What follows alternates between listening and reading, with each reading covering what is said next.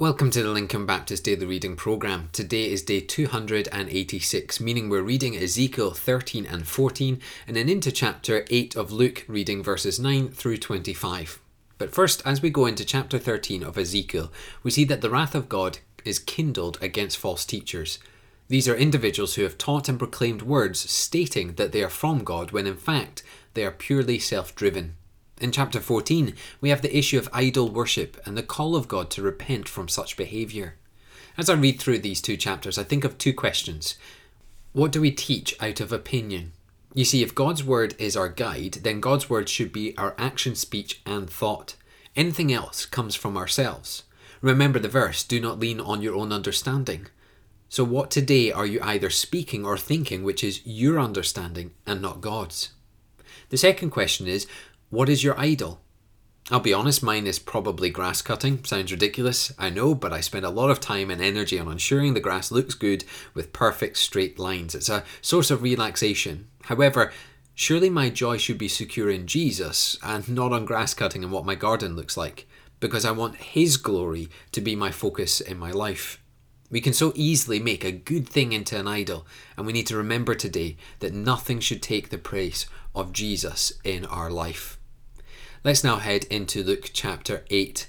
Now, we have a passage of two halves today. The first focusing on parables, the second a look at the continued ministry of Jesus.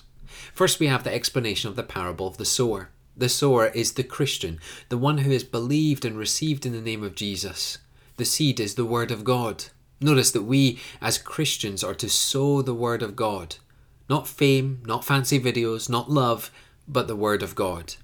When we sow far and wide, the word of God will land on four types of soil or circumstances. Along a path, these are the individuals with no interest in God's word and who are captured by Satan and his ways. On the rocky soil, they love to hear the word of God, but with no deep roots, they quickly turn back to their old lives. On thorny soil, again, like the rocky, they love to hear the word of God, even commit to it, but they succumb to the temptations of their old life. And then the fertile soil. Through one individual, many will hear the word of God. And this is the heart that is ready and willing to serve the Lord. And notice, we don't know what soil each person is. Our role is to sow the word of God, and then God does the rest. And then we have a parable in the lamp under a jar. We don't take a light and hide it. The word of God is light. And we don't take it, receive it, know it, and then hide it.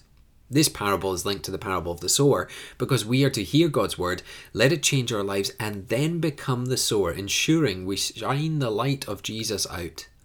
And then we have two scenarios with Jesus. One where it seems that Jesus doesn't care about his family. However, when we dig a little deeper, you'll find out that it's this stage the family of Jesus doubted his claims. So he makes this startling revelation that his family are those who trust in him and place their faith in him, not necessarily blood relatives. The second scenario is Jesus calming the storm with the key question, where is your faith? Do you see, in two parables and two scenarios, Jesus is concentrating on one aspect, faith. We place our faith in so many things, yet there is only one life giver, one truth, one light, the person of Jesus Christ. So here's the challenge for the Christian. Do we live our lives focused on Jesus and our faith in him? Or do we hide it? Or let temptations take us off course, or worse still, questioning the word of God itself? My encouragement to you today is to be fertile soil, with the lamp not hidden, but out in the open. Have faith, serve the Lord, and spread the word of God. Let's pray together. Father, my prayer today is simple and straightforward. I pray that we would be faithful to you, and our faith would shine out like a light to all. We pray that the word of God would change our lives, and would be spread out so that many would know you as Lord and Saviour. I pray this in your name. Amen.